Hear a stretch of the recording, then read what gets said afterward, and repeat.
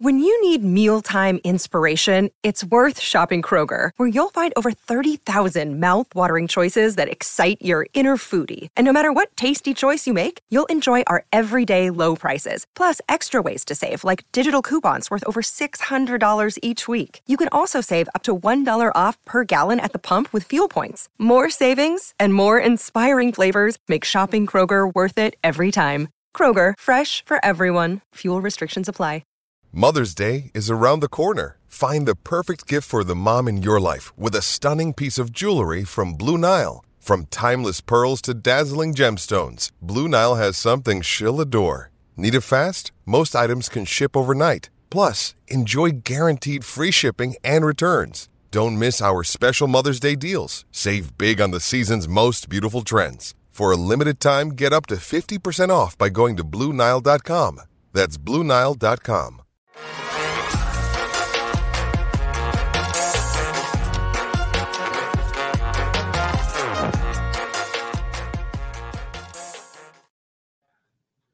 Hey, it's the PHNX Cardinals podcast, your premier Arizona Cardinal podcast. Like and subscribe. Leave us a 5-star wherever you get your programming. I'm Johnny Venerable. He is Bo Brock, the PHNX headquarters in downtown Phoenix.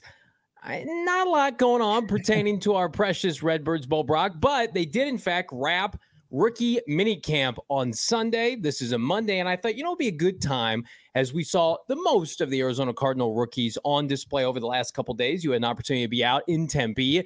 Which rookie Cardinal, I hope there's several, but which rookie Cardinal do we feel like we can have stamp of approval making the most significant impact that at the tail end of 2023, Bo Brock can say that rookie stood out among all others, which, we'll dive right into it. You want me to just get right into it? Just give me my name. Don't await the audience to join us. Just give me that name and then let's move on, right? And now whoever's late to the party, they're gonna have to rewind and find out on their own. Put some icing on it because you were at the facility. Yeah. And you got to see everybody up close. And you and I were in a text thread and you were pretty adamant Paris Johnson Jr. looks the part. It absolutely does. But you know what? That's not my answer. I mean, as much as I like Paris Johnson Jr., I think that there can be an offensive line group that could exist and, perform relatively well without having to really rely on a guy like Paris Johnson Jr. That's kind of what I based my decision off of, because I think the next round is where you're going to find the biggest potential impact maker from this Arizona Cardinals draft class. I think it's B.J. Ujulari. I think B.J. Ujulari, where you look at this pass rush group last year, it was non-existent. I mean, obviously the interior defensive line, that's where you had the most, noisemakers, most disruption was Zach Allen, J.J. Watt. I think that B.J. Ujulari will have the opportunity and pass rush opportunities enough to make an impact. And the lack of kind of a nightmare that the Arizona Cardinals defense presented for opposing offenses, B.J. Ujulari can be part of the solution right away. A guy that was only second to Will Anderson Jr. in pressures since 2020. I think that if his game translates from LSU, the SEC, to the NFC West for the Arizona Cardinals, he can make an immediate impact, even more so than Paris Johnson on the offensive line. Because I don't think if Paris Johnson, if you said, hey, he's going to be day one left tackle, right tackle, and he's protecting the edges there, sure. But as far as him being in a guard and in a more easier transition spot from him, the college level to the pro level, it's just not going to make as big as an impact, in my opinion. I agree with you for a couple different reasons. Let's talk about maybe some guys that we can eliminate, fair or unfair to them. I think Garrett Wilson, presumably not going to be healthy for the majority of training camp.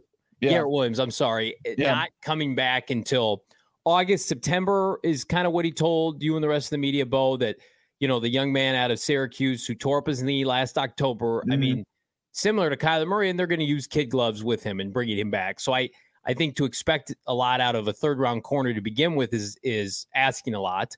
But then coming off a major injury, I don't think that's realistic. Is that fair or not? No, I think that's fair. But I think once you get your first glimpse of him, once we see him on the playing field, somebody that's going to impress. Obviously, the coaching staff really likes what he brings to the playing field. Nick Rallis said that he plays with a high motor, plays with violence. It's a couple things that they outline and just kind of details that they like from their players. And you look at the opportunity in the cornerback room, it's going to be there. I mean, I think you've got Marco Wilson, who's going into his third year, probably somebody that's got a starting position. And then you look at Antonio Hamilton, who's going to be 30 years old. It's not an old, it's not that's relatively old for that position, right? Even though he doesn't have a whole lot of mileage on his legs. Antonio Hamilton there, Rashad Fenton. So like, could Williams come in and see some playing time right away? It's there, right? The opportunity's there. Like, he could be a starter for this team by the end of the year. But to your point, like, what's the reality of him starting this season as a CB2? Probably pretty slim. Yeah, 100%. And then you go down, Michael Wilson would be next in line. And again, let's talk about what would have to fall for that to happen. Hopkins would need to be traded. Rondale Moore, I would imagine, is in the training room, right? And then you just thrust him out there. And a lot, I think, would have to go right with Michael Wilson, who has had injury concerns of his own. And then I'm just going to set aside day 3 picks because I think, fair or not, like if a day 3 pick is the most productive for the Arizona Cardinals, then something's gone horrifically wrong. And I'm with you. I think it's or really well. I mean, for day 3, something we are not used to seeing. Right. We're not. I get your point. I would say this. I saw NFL.com actually put up an article and included Keitrell Clark as one of the day 3 picks that he's predicting to make an impact. An undersized corner playing maybe in the slot, taking some of those snaps that we saw Isaiah Simmons have to play at a necessity last year for this defense. Maybe put Isaiah in a more comfortable spot, not having to match up against wide receivers and play more of a linebacker or maybe safety position. But if a guy like Keitrell, who missed rookie minicamp to graduate from Louisville, kind of a ball hawking corner, but as I said, undersized, maybe misses out on some opportunities to pull down some interceptions because of the lack of size. But can he play slot? Can he be like, last year's version, like Jack Jones, who played at ASU and then played really well for Bill Belichick and the Patriots early on? I think that's people really like Keitrell Clark. He's physical. As far as competitive, he's really competitive. He started the Shrine Bowl in Vegas this past offseason. So I think that it's not like really far-fetched to say that, hey, he could play some significant snaps down the stretch. Yeah, I'm not discrediting what you're saying. It feels like with this team, the amount of capital that they spent on the first 2 rounds and really where they were picking on day 3, because they had some ladder picks. And I mean, Clayton Tune setting the world on fire with notwithstanding Jonathan Gaines, a guard. That's difficult to project. I mean, I do think it's B.J. Ojulari, back to your original point, for a couple different reasons. I think he has the most clarity maybe of anybody on this roster immediately, whereas Paris Johnson Jr. is a long-term tackle. He might be asked to play guard out of the game, and he'll do that. And I think he'll do that at a reasonably high level. Whereas B.J. Ojulari is the Hassan Reddick of this defense for Jonathan Gannon. He hasn't come out and said that, but every projection, every metric you see is they're going to stand him up. They're going to put his hand in the ground. They're going to move him all over the place. He's got almost identical traits. He played higher level of college football, and he's got similar explosiveness. I mean, to me, they were very similar prospects. Reddick just did a tick more because he went to the Senior Bowl and dominated. So he was one of the fastest risers in that draft. So I do think it's B.J. Ojulari. I think we could be looking up at the end of the year. It's going to be tough because Cardinals, how many leads are they going to play with throughout the year? And is B.J. Ojulari going to get an opportunity to pin his ears back? We'll see. Yeah. But it would not surprise me if he had 8+ sacks at the end of the year, and that's 100% a win. Shit, man, I think Cameron Thomas and Myjai Sanders probably would have snipped 6-7 sacks last year had they been given the opportunity alongside Watt and Zach Allen. So, and you look at Philly, the blueprint and that was very fruitful. 70 sacks last year. It was kind of a rotation, right? You knew who your guys were that were going to be in there pretty much 3 downs, right? For sure. You mentioned it, Reddick. You got more of the defensive lineman guys like the big Hargrove and Fletcher Cox, but then you had a rotation of guys. And to as far as Ojulari, it's the 2 guys you mentioned from the 3rd round last year. They should be in the conversation, but this is not going to be the old staff of Vance Joseph, where guys like Dennis Gardeck or Victor Dumakaji are going to be keeping a guy like B.J. Ojulari from the field, and that's got to be refreshing as an Arizona Cardinals fan. Yeah. And then again, this is not us kind of, downtrodden our opinion on Paris Johnson Jr. It's just very difficult to come in and be a great rookie tackle, guard, whatever. I mean, Right. I can't remember. Like Penei Sewell was supposed to be a generational tackle, and he might very well end up being that for Detroit. But he was pretty average that first year. I mean, a lot of people say, well, they should have traded up. They should have gotten Jamar Chase. Remember, it was the Chase versus Penei Sewell conversation. Right. The kid out of the Giants that just got his fifth-year option picked up was the first tackle the year Isaiah Simmons got drafted out of Georgia. Right. A lot of people thought that was a horrendous decision, and then now it's kind of turned around. I mean, the only tackle was Wirfs the guy that was the comparison I was just about to make. Is the only tackle I can remember being plug and play great from day one was Tristan Wirfs, but they had a stability with the rest of their offensive line. They had Tom Brady. They had Bruce Arians. I mean, they had a, Tristan, don't save us, just be great at one singular position. And my hope is that they take the same approach with Paris. It's just like, Paris, just do your job. Don't worry about being Paris Johnson Jr., 6th overall pick to save this offensive line. And I do think, Rafa in the chat, Penei Sewell is going to be great. But Penei Sewell's hype that year was 10 times fold what Paris Johnson Jr. had, and he was fine his first year. And I think being fine as a tackle guard in year one for the Arizona Cardinals, if that's what Paris Johnson Jr. is a good thing. I think if you start every game, you gain experience, you're trending up. Like, of course, we want to see the PFF grades over the course of October, November, December start to move up a little higher, so then we can project into year two. But I think based on like pure athleticism, outside of Paris Johnson Jr. being generational, like the opportunities that I think, to your point, B.J. Ojulari is going to have rushing the passer for Jonathan Gannon are going to be immense. And I think it could lead to some inflated numbers. I really do. Yeah. Incredible opportunity for a guy. Let's catch up on the chat here. Nightingale Sunset asking if we're going to talk about McDonough. Yeah, that's coming up later in the show. Jalen Blair saying, I think B.J. Ojulari is going to surprise. I think he's better than his brother. And his brother had 10 sacks his rookie season. His brother also was coming off an injury from his final college season, wasn't he? Or he's actually coming off an injury during the pre-draft process. Slipped a little bit. Not sure if you all have talked about this. This is from Chili Dog Time?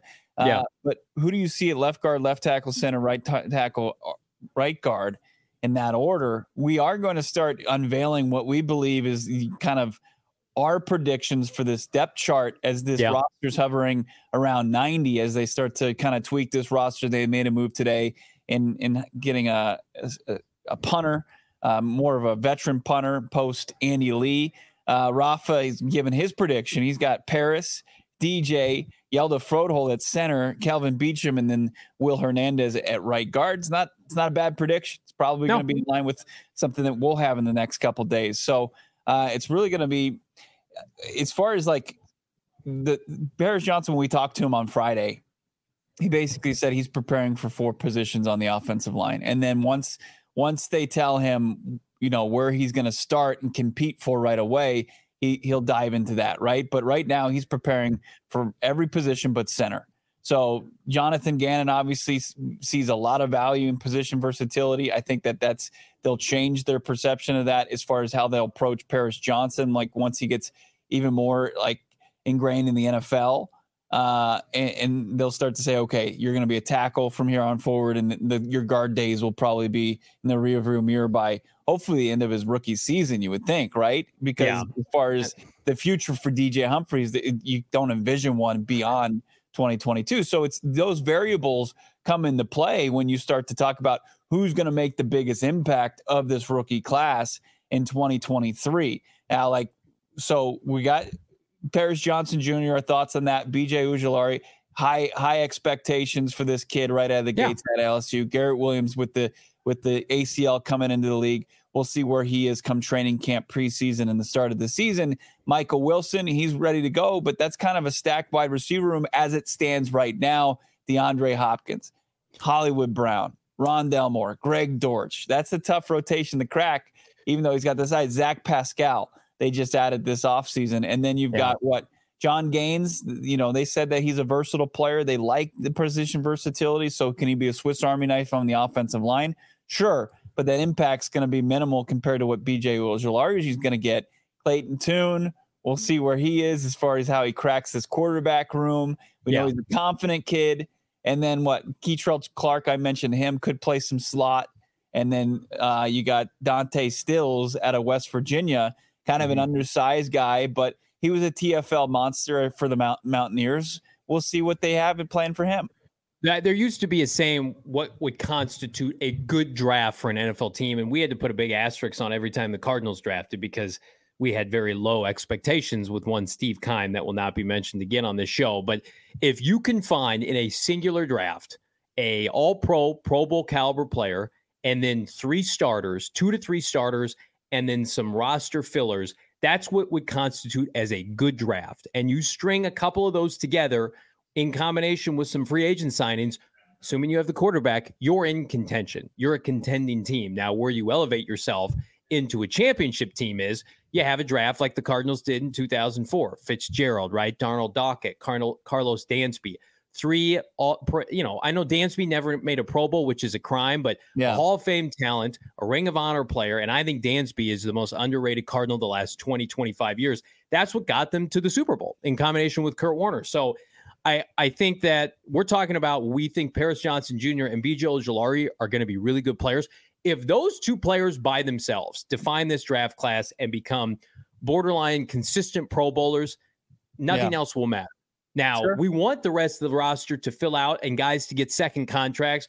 But if Paris Johnson Jr. is the left tackle for this team for 10 years and B.J. Ojulari is a 10 to 12 sack guy, you've checked a huge box if you're Monty Ossenford. And that's what we're hopeful to see. Go ahead. I will say that you need to get some production out of that 3rd round. I think that the fans need to see that because you have 6 picks within the first 3 rounds. That's fair. And they want to know that Monty has that eye, late day 2 going into day 3. I think it's important that day 3, you at least get somebody that's a contributor from day 3. It's to just show some confidence to this fan base from the new decision maker.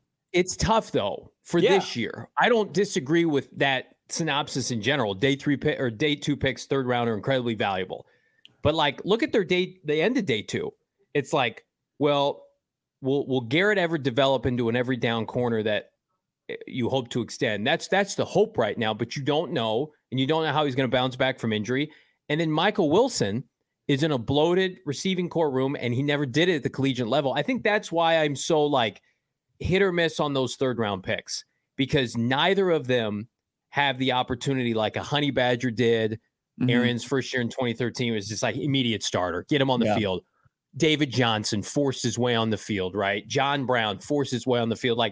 These are true developmental picks. Now, they have a college experience, but we're going to have to wait on them, right? And we don't like waiting. We waited enough under Vance Joseph and Cliff Kingsbury. But the first 2 guys, and then I think more so 2 to 3 guys on day 3, and John Gaines and the kid from Auburn, those are going to be immediate, you would assume, contributors in special teams, if not, on their starting unit. So it'll be interesting to see. Yeah, Papo. I love Papo. That's right. The kid from Auburn, just well put together. The at the freak on Twitter. You got to love it. Sub 4.4 linebacker. But hey, I've been excited about a sub 4.4 linebacker before. And I'm still waiting for big results. Jose saying, no Swiss Army knife, play your position the whole year. Look, coming off of the previous regime coaching staff and how they tried to maximize versatility, and you had a bunch of jack of all trades and masters of none. I agree, but listening to the comments from Nick Rawlis and Jonathan Gannon, they are pro versatility. Like Gannon said that 70-30, trying to figure out the mix or percentage of how they're going to practice these guys and figure out where everybody's going to fit in. It's like I don't know. I kind of wish that those days were over, but if it's a coaching staff that has knows how to harness it and knows how to really maximize versatility, I'm fine with it, because the previous coaching staff didn't. And they didn't have a plan. They had guys drinking from fire hoses, and they just were lost out there. If the coaching staff can, on a down-to-down basis, get guys focused on where they need to be at any given point, that's going to make a big difference. But I understand the hesitation there coming off the previous coaching staff, no doubt about it. Yeah, and I agree with Bo. I think it's going to be less Keim, Vance Joseph-esque, where it's just we're just going to put you all over the place because that's what your draft report said you could do. And instead, hey, this is what you do well. So we're going to do this well for you in our defense. We're going to tailor our defense around you. And Gannon has been known to do that tenfold. I mean, look at all the undrafted players, late round picks that he elevated in Philadelphia. It's almost kind of like the Vance Joseph in reverse, where Vance was very strict and he ran his defense a very specific way. But then they took Isaiah and they're like, okay, Isaiah, we're not going to mold our defense around you. You just have to come in and be able to play this position and this position and this position. And that overwhelmed him. And it's a large reason why a lot of people think Isaiah Simmons is going to be unlocked under Jonathan Gannon. I would love to see that. Nightingale Sunset. Has Gannon said who's going to call plays on defense? I'm not sure if Nick Rallis is calling plays yet or not, Bo. He did say that when they introduced Rallis way back when, in a long off season that feels like forever ago, but kind of joked around, kind of was irky jerky. He's like, no, he's going to call the plays. So it's gonna be Nick Rallis, 29-year-old defensive coordinator. But I don't doubt that Jonathan Gannon's going to have his hands all over this defense as far as the game planning goes. And I'm sure throughout the game, I'm sure he's going to help out his young coordinator. But he's also going to be involved in what they're doing offensively and, special teams. He's going to be mixing it up all over the place. One last point I wanted to get to, because you mentioned Honey Badger. Like they took, and Honey Badger was a 3rd-round pick, right? And he fell to the 3rd round because of the off-the-field issues. Correct. Because what Stephen A. would say, he can't stay off the weed, right? Mm-hmm. He can't stay off the weed. But it's a different day and age. And then I think Monty, instead of getting up, players kind of falling into his lap because of off-the-field issues, it was because guys who had injury issues, right? Garrett Williams had the ACL, probably could have been a 2nd-round pick if he didn't tear his ACL, right? I don't love that approach, right? But he's got kind of if one of the two hit between Garrett Williams and Michael Wilson. Okay, Trent Baalke, that's what got him fired in San Francisco. Marcus Lattimore, they tried that with him. I'm not saying I dislike it. Yeah.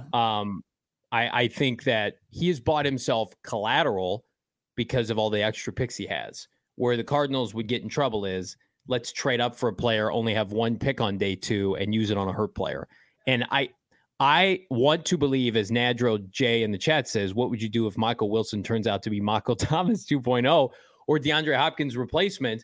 I do think, to justify that pick, Bo, top 100 pick in a class with really good depth, maybe not a ton of top-end talent, but really good depth on day 2. As we saw, it's like he's got to come in and at least be, I would say, like a starter. Like you want him to be a starter as a top 100 player, like one of the starting 3 receivers in a year or so. And I think I'm not going to project anybody, anytime, anywhere that's a day 2 pick to come in and be the next Diop or Michael Thomas. My question for that young man is, if you couldn't stay healthy in the Pac-12, I know you dominated the Senior Bowl. How many times have we said that? And the guy just kind of is a middling NFL player. I want him to be the exception, but he would have to be. He's not the rule. He's the exception if he does that. Michael Thomas said, I think I was just looking up his college stats, and they're double what Michael Wilson did at Stanford. I mean, Michael Wilson just didn't have the opportunity because of back-to-back seasons that were ruined by injury.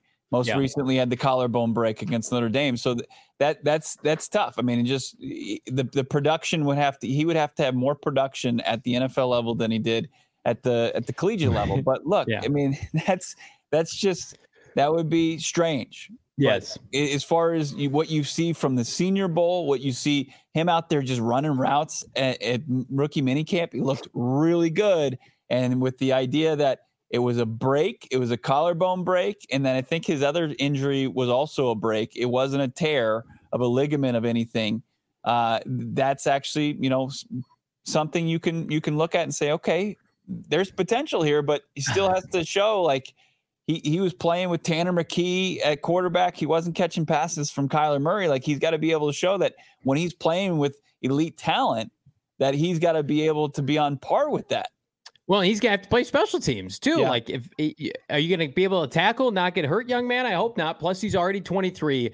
That was the head scratcher on day 2 for a roster that needs players now, is you took a player that is in a loaded receiving core. The Garrett Williams thing, I think, is easier to grasp because of the caliber of player he was before he got hurt, and that was his one singular injury. So he's a ball hawk, man. I can't wait to see, his story. I don't know if you didn't catch our, after we talked to Garrett Williams on Thursday, we met with the media for the first time, and he's still unsigned. I think PJ Ojulari, Garrett Williams are the only two rookie of the class currently that aren't signed yet. Yeah. Not sure what the holdup is on that. Maybe Williams, they just feel like they have more time. But Williams was like, he mentioned he was a quarterback. He wore number 8 because he idolized Lamar Jackson, right? But he stopped playing quarterback because in 7-7 tournament, they were down so many corners. His coach was like, hey, can you play corner for us? And he's like, sure. And he grabbed 6 interceptions over the weekend. And he was like, okay, you're a cornerback now. He just has the instinct, right? He has that sixth sense and knows for the football. Like once he gets on the playing field and like these ACL surgeries and rehabs are more and more routine, like I think the Cardinals shouldn't worry too much about Garrett Williams. 100%. Nightingale Sunset. We'll end this conversation on this. Dortch is the new fan darling. Need him on a shirt with Devin Booker. I would buy that in a second, in a New York minute. And I do think Nightingale Sunset, we'll do big predictions for this year over the course of the summer. Greg Dortch, book it. This team knew exactly what they were doing when they tendered his option. They brought him back. Feed that young man the football. Feed me all the bets I can get, by the way, with our friends at BetMGM Sportsbook. So I can no longer bet objectively because the Phoenix Suns, or I should say subjectively, because the Phoenix Suns are out of the NBA playoffs. And so now I can just be cut and dry. And I do think the LA Lakers are going to win game 1 against the Denver Nuggets. I think they're better. I think the Nuggets were poised to be beat, Bo Brock, and they just didn't have the depth. Old Denver didn't have the depth. So I'm going to go my pick of the week here with our friends at BetMGM. I'm going to dabble with the Lakers money line in game 1. You get plus money right now at BetMGM. And guess what? Every Saturday and Wednesday, claim your bonus bet on the house. Love bonus bets. It's like every morning's Christmas morning on Saturday and Wednesday. Go in and get a free boost. Thanks to our friends at BetMGM. Your fans of the app dabbling on it are automatically going to receive a bonus bet upon logging into your account, but it does expire. So you only have, I think, 72 hours. So you don't want to wait. And bonus bets can be used on any sport wager, whatever you want to do. Again, pour one out for our watch parties for the Phoenix Suns presented by Neutral, but they were a blast. We're hoping to have more. But I'm going to tell you right now what we do have, our Knockout Nights Cornhole League, first Friday of every month, May through August, specials, giveaways, BetMGM prizes, whatever you want to do it with our friends at BetMGM. If you haven't signed up yet, use that bonus code PHNX. There's a few different offers depending on where you live, but for our friends and family here in Arizona, the Arizona audience, you're going to get up to $100 in bonus bets on your first wager with BetMGM. Again, make sure you use that bonus code PHNX. Check out the show notes for more details. And now our guy Shane Diefenbach talk about it in the disclaimer. Disclaimer, 21 plus to wager. Visit BetMGM.com for terms and conditions. U.S. promotional offers not available in Washington, D.C., Mississippi, Nevada, New York, and Ontario. Gambling problem? Call 1-800-GAMBLER. Colorado, D.C., Illinois, Indiana, Louisiana, Maryland, Mississippi, New Jersey, Ohio, Pennsylvania, Tennessee, Virginia, West Virginia, Wyoming. Call 877-8-HOPE-NY or text HOPE-NY 467-369. New York. Call 1-800-NEXT-STEP, Arizona. 1-800-522-4700, Kansas, Nevada. 1-800-327-5050, Massachusetts. 1-800-BETS-OFF, Iowa. 1-800-270-7117 for confidential help, Michigan. Two best words in sports. Game 7. We got a game 7 tonight, right? The Kraken taking on the Dallas Stars. Why not head over to Four Peaks? Go watch two random teams that you probably didn't know you cared about. Go watch them throw down on the ice for a big game in the Western Conference NHL playoffs. Go to Four Peaks just to have a beer. Go have a couple beers. Go have an appetizer, some entrees, and some dessert. Can't go wrong with our friends at Four Peaks, and do yourself a service. Get yourself following them on social media, whether you're following them on Twitter at Four Peaks Brew or on Instagram at Four Peaks Pub. You'll get all the latest on Arizona's premier craft brewery, whether it's events going on or like they had their teacher appreciation going last week. You wanted to contribute to that, help out, or just find out more details. You got to be following along at Four Peaks Brew and at Four Peaks Pub on Instagram. You can't go wrong there. They've got the D-backs, Four Peaks, 4 seats. One lucky winner gets 4 seats to an upcoming Diamondbacks game. They get the D-Bucks, so you can grab some food. You can go to the Four Peaks tap room up there at Chase Field. Why not? Enter by going to @4peaksbrew on Instagram. They've got a link in the bio there. Or just go to Four Peaks, catch a game, go catch the rest of the playoffs. As Johnny said, pour some out. Just do it, and don't do it on the floor there at Four Peaks. It's a beautiful area. We don't want you to mess it up. But delicious beer. You can't go wrong with a Kilt Lifter or a Kilt Lifter bourbon age drink. It's so smooth. Check everything out there. Four Peaks. Got to be 21 years or older. Got to drink it responsibly as well. Yeah, pour one out for our precious Phoenix Suns. Pour one out for maybe Andy Lee's time with the Arizona Cardinals. We assumed that was going to happen, but today I think we got some confirmation. So Cardinals had already brought in Nolan Cooney, who's a punter. He's 26 years old. But I think they made their real first kind of significant move today in lieu of a couple different moves. So they released kicker Elliott Fry, Manny Jones, Blake Lynch, all gone. But they signed former ASU punter Matt Haack. He averaged 45 yards per punt during his NFL career. He's had a cup of coffee in the NFL, but he started, I believe, all 17 games last year with the Indianapolis Colts. So again, younger, more athletic. But Andy Lee, for, all of his faults, because he's an aging guy last year, over 40 years old, still averaged more yards per punt at 47. You buying this move, Bo? You think it's decent? What do you think of the punter landscape here as we talk punters early May? Well, I mean, the one thing you could say about Andy Lee is he was consistent, right? He was. Who was the punter that was so bad for so long for this team? I'll have to look him up. The guy that he was the son of a former NFL kicker, and he was so bad, and they brought him back so many times.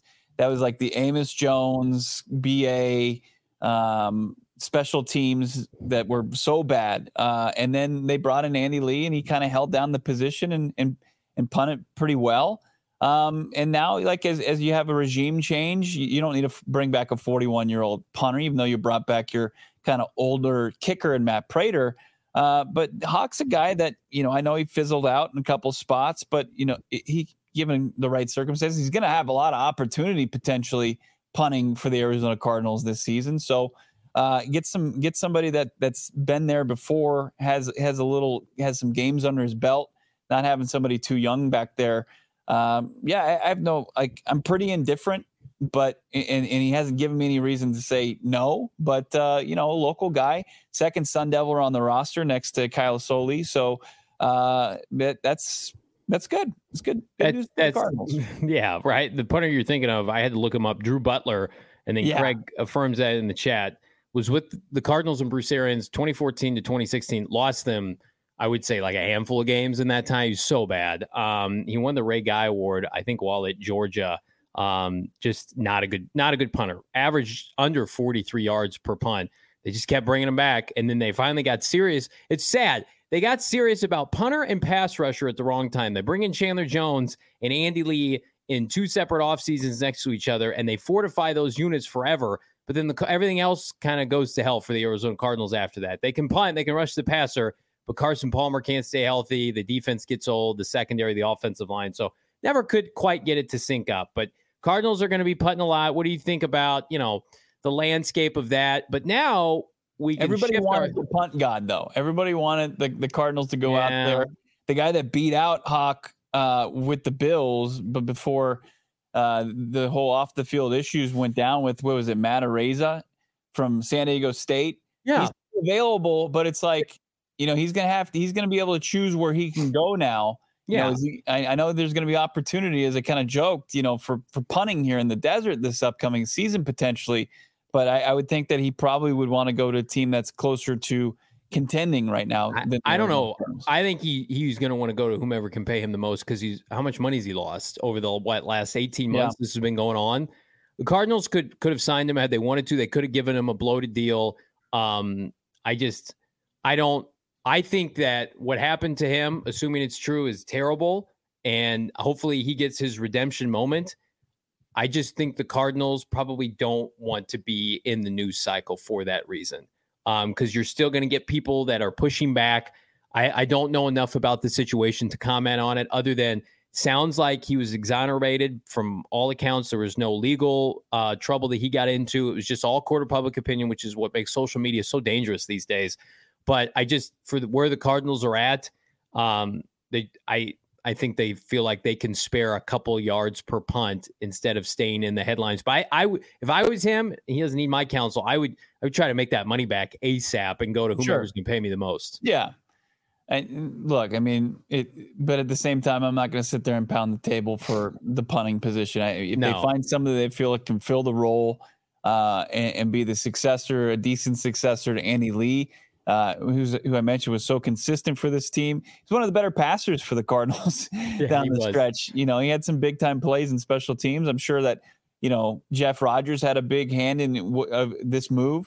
So they bring in a guy. It's relatively young. He's 26. They've got another punter on the roster. I think it's 24. So a little bit of infusing some youth into that position, which is fine. And if one of them pan out, you've got somebody that you can rely upon going forward. Yeah, 100%. We're going to talk about Terry McDonough here in a second, but first I want to remind everybody. So went over to Circle K. What was that, yesterday? And I can't downplay it too much. Is I needed orange juice for mimosas on Mother's Day, and I thought I had enough orange juice. And it looks like my kids, who aren't supposed to be drinking it, that's for mommy and daddy's mimosas, had drinking the orange juice. So I get up and it's 7:05. My wife sleeps in. We're setting all the stuff up for Mother's Day.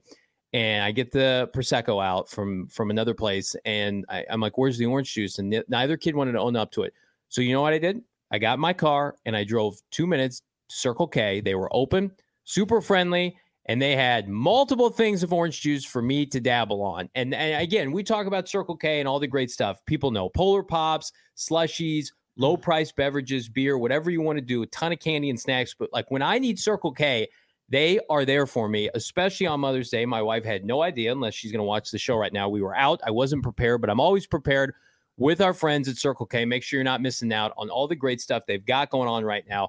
All you got to do, text PHNX to 31310 to join their SMS subscriber club. Get a buy one, get one free on 32-ounce Polar Pops. Hello, I love double fisting with the unsweetened tea. Gets me through my day. Circle K can do that for you. Just head to a Circle K nearest to you. Find that store locator because I know it can be tricky. Go to circlek.com/store-locator. That's circlek.com/store-locator to find the nearest Circle K to you so you can have your orange juice on Mother's Day. I could be put outside blindfolded, spun around, and then somehow walk in any direction and run into a Circle K. I feel like here in the Valley, there's a Circle K. It feels like on every corner. Must be nice. Very convenient. Very convenient if you live on the grid. You live off the grid. I do. But one thing that you have that I don't have is a pool. You are you are upper elite. You have a pool, and it's pool season, right? It was triple digits yesterday. It was 105. You probably went out there, probably had a nice glaze going on, and I hope when you popped off the shirt, it didn't look like you still had a shirt on, because that would be rough. That would be a rough Mother's Day, even for our guy Johnny Venerable, because he knows about Manscaped. He knows that on Mother's Day he better be cleaned up for the mother of his children. That's why you're using today's grooming tools, the elite grooming tools of our friends over at Manscaped. You're not Austin Powers out there saying, yeah, baby, with your chest hair all just just out of control. My beard's out of control. I was looking up some grooming kits for my beard. Oh, it looks great. I didn't have to look any further than Manscaped. You know, they got the Lawnmower 4.0. It's waterproof. It's cordless body trimmer. It's got the advanced skin safe technology, so no nicks. You got the Weed Whacker 2.0. Nobody likes nose hairs, and plucking nose hairs is the absolute worst activity on this planet. And then you got the Crop Preserver with Crop Reviver, ball deodorant and ball toner for anti-chafing, and you got 2 free gifts. How about the Shed travel bag? It's $39 value, and patented Manscaped boxers. It's unbelievable what they've got going on right now. You can save 20% off, free shipping with the code PHNX. Go to manscaped.com, get 20% off, free shipping with the code PHNX, and manscaped.com. Trim your chesticles with the besticles, our friends over at Manscaped. And we go from that read to a different kind of story as it relates to levity to not so much, at least if you're Terry McDonough. So I don't how much you want to get into this. So Terry McDonough and the Cardinals have been clashing heads. The story, because I think that's all this does. I don't know if I can read too much into the latest from who was it? Tish? ESPN. Yeah. ESPN reporter put out an article today. Tisha Thompson. Yeah, she does great work. Basically said that Terry McDonough is upset of how the Cardinals have treated him after his initial complaints, and that a lot of the information that the Cardinals put out, of course, if you're Terry, is incorrect, and it's basically a smear campaign. So we're going back and forth at each other. You texted me before the show, Bo, like defamation cases are difficult to win, and that's what he's filed. If I'm Terry McDonough, like I don't know how much that he can come out of this looking great, regardless of the outcome. Like I think there's a reality, albeit slim, maybe like 10, 15%. Maybe he could take down Michael Bidwell. But I feel like in that circumstance, like he's going down too. So like the longer he digs his heels in, like it's going to be difficult for him to come out of this like, hey, I took down the Bidwells and now I've regained my career. I hope for his sake that happens to him. But it just, the longer this stays in the news cycle, like the NFL is doing an investigation. Right. We know that now. Like that's happening. And that's because of Terry McDonough. So, I mean, the Cardinals put out through a third-party PR company a smear campaign for Terry McDonough. Like, I didn't love that look. It's just the team, just another day, and they can't stay out of the news. And this is going to go back and forth until it's eventually resolved or not by the NFL.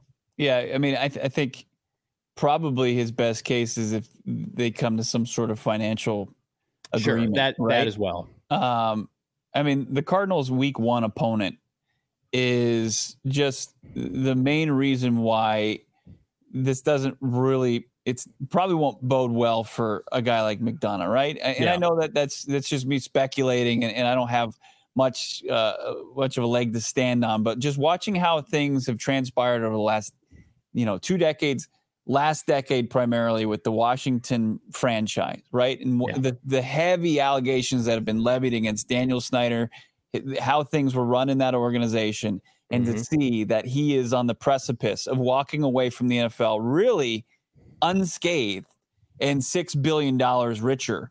Like you really like the idea to think I'm going to take down an NFL owner is a bit naive in my opinion. But we'll see. I mean, we'll absolutely see.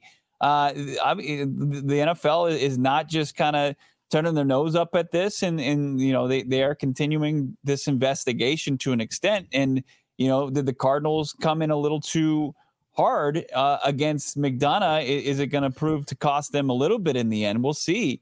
But it is in the public arena. It's already ugly, and I don't anticipate it not get like things either party backing off. So we'll see what happens with this. I know that they expected the last. I guess moving in the change of this story, they had kind of the NFL had appointed somebody to do the investigation into it, so it's not going away. But they poked. It's two bears poking each other right now. Yeah, and I'm sure it's the last thing Cardinal fans want to see until they continue to log on to the internet. And there is another piece that came out today as it relates to the Arizona Cardinals in part, and it's from our Tyler Dune, who has a go-long article series, web series online. And you're probably wondering, what's this have to do with anything? So Kevin Cobb was a quarterback for the Arizona Cardinals. He was acquired, I believe, in 2011.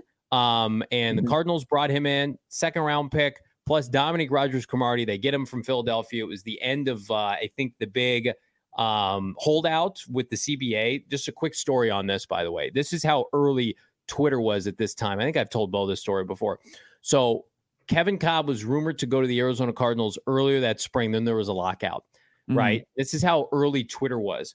At that point, you could DM Adam Schefter, and I DM'd Adam Schefter. Probably the lockout ended in like July, August. I DM'd Adam Schefter. I wish I still had it in June. And I said, do you still think the Cardinals are going to trade for Kevin Cobb? And he said, I do. And then they traded for Kevin Cobb. And I'll never forget that. I'm like, can you imagine being able to DM Adam Schefter? But that was like the early days of Twitter. And it was wild. So anyway, Cardinals trade for Kevin Cobb. And he immediately, Bo Brock, fresh-faced Johnny Venerable, just, hey, Adam. Hey, Adam. What's going on with Kevin Cobb and Ken Whisenhunt? Can they coexist? So Tyler writes this banger of an article. Again, part one, what happened to Kevin Cobb? Because it is crazy. He was with the Cardinals, and then I think he went to Buffalo and just kind of fell off the face of the earth. But the article's crazy for a couple different reasons, Bo, especially as it relates to the Cardinals and how they handled or not handled Kevin Cobb's injuries. Well, I mean, also, one, it seems like an indictment on the training staff or the medical staff, because Kevin Cobb basically said he played with the concussion, fearful that if he'd mentioned anything, I think at first he didn't feel comfortable pulling himself from a game. And then when it was further down the road, he was like, well, I can't just tell him now. Like, they'll be like, what the hell's been going on? He just got his ass kicked. It feels like his entire NFL career, just concussion after concussion. And this dates back to his Philly days. One of the more interesting things that stood out to me was when he was facing, I think the Cardinals, and Cobb was starting a quarterback. They're facing the Baltimore Ravens, and he injured his foot, and basically Ken Whisenhunt said that you got to get back in there and play through the pain. And when he ended up taking his shoe off after the game, the training staff was like looking at it in horror. It was so black and blue, and they were afraid that his career would be ruined because of the damage that he sustained to his foot. And he ended up having, I think this was in the very beginning of me covering the team, because I remember being in a scrum late in the season that year, and he had the rib injury, or it was disclosed rib injury. And he was saying, no, he hadn't been cleared. And because it was strange, because you thought, hey, he should probably be close. But in this story, it says he broke his sternum. Yeah. Straight up broken sternum. So there was no chance he was coming back that season. That was when I think they started like 4-0 and then dropped. They did. Yeah. So another fun story. They're 4-0. My dad and I live in Illinois. They're playing the Rams. So I'd always try to get tickets when the Cardinals played the Rams at the Edward Jones Dome, because you could get them super cheap because the Rams were terrible. And so we're like, heck yeah, bandwagon. They're going to the playoffs. They're 4-0. So we buy tickets, and we would always buy tickets on the visitor sideline, like 3 to 5 rows up. They'd bring back a bunch of players from the St. Louis days. They'd be on the sideline, like Jim Hart and company. A bunch of players would be down there signing autographs. And Cobb starts that game. Do you know how many times they lose that game? 17-3, by the way. I think it was nationally televised on Thursday Night Football. Yeah. Do you know how many times Kevin Cobb was sacked that night? Take a guess. Was it 7? 9 times. Kevin Cobb got sacked 9 times. I'll never forget watching Russ Grimm not give one iota of coaching the offensive line. Just stood over on the sideline with his hands. Remember Russ Grimm would get people would say he should be a head coach somewhere, and he's like hell, yeah. He's literally one of the worst units in the league. Was the worst position coach maybe of the last 20 years for this team, and that's saying something. It was just his buddy. Got Kevin Cobb's brains beat in 9 times at the Edward Jones Dome. I think the Cardinals won 1 game the rest of the year. That's what got Whisenhunt and company fired. So this was the story. Yeah. I wanted to give more because I kind of butchered it. Okay. But, in the first half of this game, Kevin Cobb ripped every ligament in his toe. X-ray images showed nothing was broken, but it was bad. So he couldn't push off his foot. He could barely even execute a handoff to running backs. And in his opinion, backup John Skelton would have been a better option for the team in the second half. But while the team doctor advised him to sit out, Cobb says that coach Ken Whisenhunt instructed him to play. Wiz saw Cobb light it up and knew this was a must-win game, and Cobb did not protest, taped his foot up, and Arizona lost 30-27. I believe that they were up big in this game. So he comes back, he plays with it, and he says, I'll never forget the look of terror on the faces of the team's training staff when they removed this cleat afterwards. The swelling, the bruising, 60% of his foot was black and blue. He said Cobb could have been confused for an extra in a 90s slasher film. Oh, my God. They were scared to death. Cobb says they thought they ruined my career and ruined my foot. I'm glad he can walk now. I'm glad he can walk and he can process information with his brain, because the concussion thing is doubly scary. Poor Kevin. I hope Kevin's doing all right. Cardinals. It was pretty crazy. I mean, if you remember that era of Cardinals football, I mean, they were just removed from Kurt Warner. And the thought was if they could just get good quarterback play again, that was going to help this team. And I think it went Warner, and they didn't have much of a fallback or contingency plan when Warner hung him up after the Saints they lost, signed right? They signed what's his name, Anderson. Yeah. I take this shit seriously to Ken Summers in the post-game presser. Oh, so good. It's an all-timer. And then Andy Reid sends the Arizona Cardinals some damaged Hey, goods. Kenny, you want this quarterback? He's really good. We got McNabb. We don't need him. And a huge lucrative extension, and then it was just a disaster. I was all in too, though.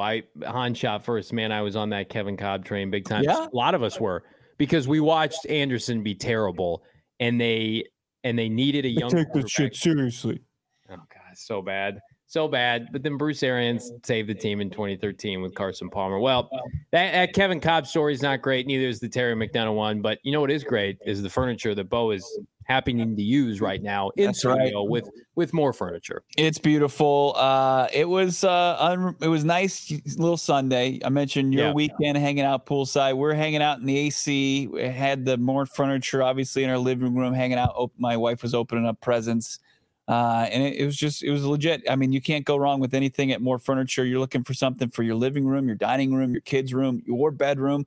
We'll find some of the best furniture in the Valley, and save. You can get great prices on it. Go to morefurniture.com. Get that white glove delivery as well. As the temperatures are up there in triple digits, you don't want to have to be moving a couch around. You don't want to have to borrow your friend's truck that they have and go load it up with furniture and then put it in your house and probably have to move it around thousands of times because your wife can't decide where it goes. That's personal experience. Get the white glove delivery. It's not that much. It's going to set you up. They're going to deliver it to your house. They're going to get rid of all the packing materials. They're going to set it up, and they're going to put it exactly where you want. You're not going to have to lift a finger at all.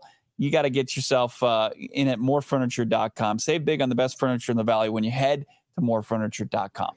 Get some furniture and then read the fabulous workings of all of our writers and talented peeps at gophnx.com, including my guy Gerald Bourget, who wrote a phenomenal piece on the exiting Monty Williams for the Phoenix Suns and where the Suns go now. I believe that article is free right now at gophnx.com. Become a diehard. Pick up a T-shirt and or hat for free every single year. You have your diehard membership. And, of course, our guy Howard Balzer, the PHNX Cardinals beat reporter. Use that promo code Howard, HOWARD. Nandro J. K1 is the best Cardinals QB we have drafted ever. Nadraj, I'm sorry. Nadraj. Yeah. K1 is the best Cardinals drafted QB we have ever had. Yep. I'm going to agree with you. And I think that's why it's frustrating yet predictable. A lot of people are ready to kick Kyler Murray to the side. And then you go through these quite literally horror stories for backups and backups of backups. And it's just like, hey, remember what it was like when we were one of these franchises, these teams that trotted out an average to below average quarterback? And Kyler has his shortcomings, no pun intended. And he's got some areas where he wants to be better. And I think he will be better. But I mean, goodness gracious. Anytime you're talking about a quarterback in the MVP conversation and it's a Cardinal quarterback, I'm not sure we should all be anxious and ready to kick that quarterback to the curb, Brock. I had blacked out the Derek Anderson days of this organization, but there's so many quarterbacks. I mean, Skelton was mentioned in that article. Max Hall, Matt Leinart, Josh Rosen, Sam Bradford, Mike Glennon. I mean, there's been so many poor performances at the quarterback position. It makes you scratch your head when you look at Larry Fitzgerald's career numbers, and he had so many ham sandwiches for QBs throughout the years. I mean, mixed in there was Kurt Warner having a career resurgence and Carson Palmer also having a career resurgence. And then, the early career of Kyler Murray. But I mean, it's unbelievable what this fan base has endured as far as the quarterback position and what this organization has tried to pawn off as a starting caliber quarterback in the NFL. Yep. And that's why we're all anxious to see K1 come back healthier and better than ever. When's that going to be? TBD. But when our next show is tomorrow. Check us out at gophnx.com, PHNX_Cardinals. Again, and subscribe. leave us a 5-star, and Bo, like this video.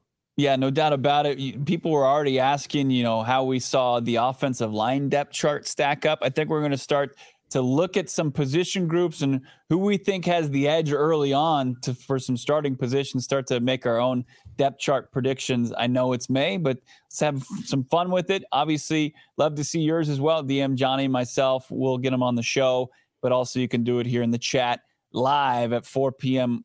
As always, every day here at PHNX Sports, PHNX Cardinals. For Johnny Venerable, Sean on the ones and twos behind the scenes, I'm Bo Brock. We'll talk to you guys soon.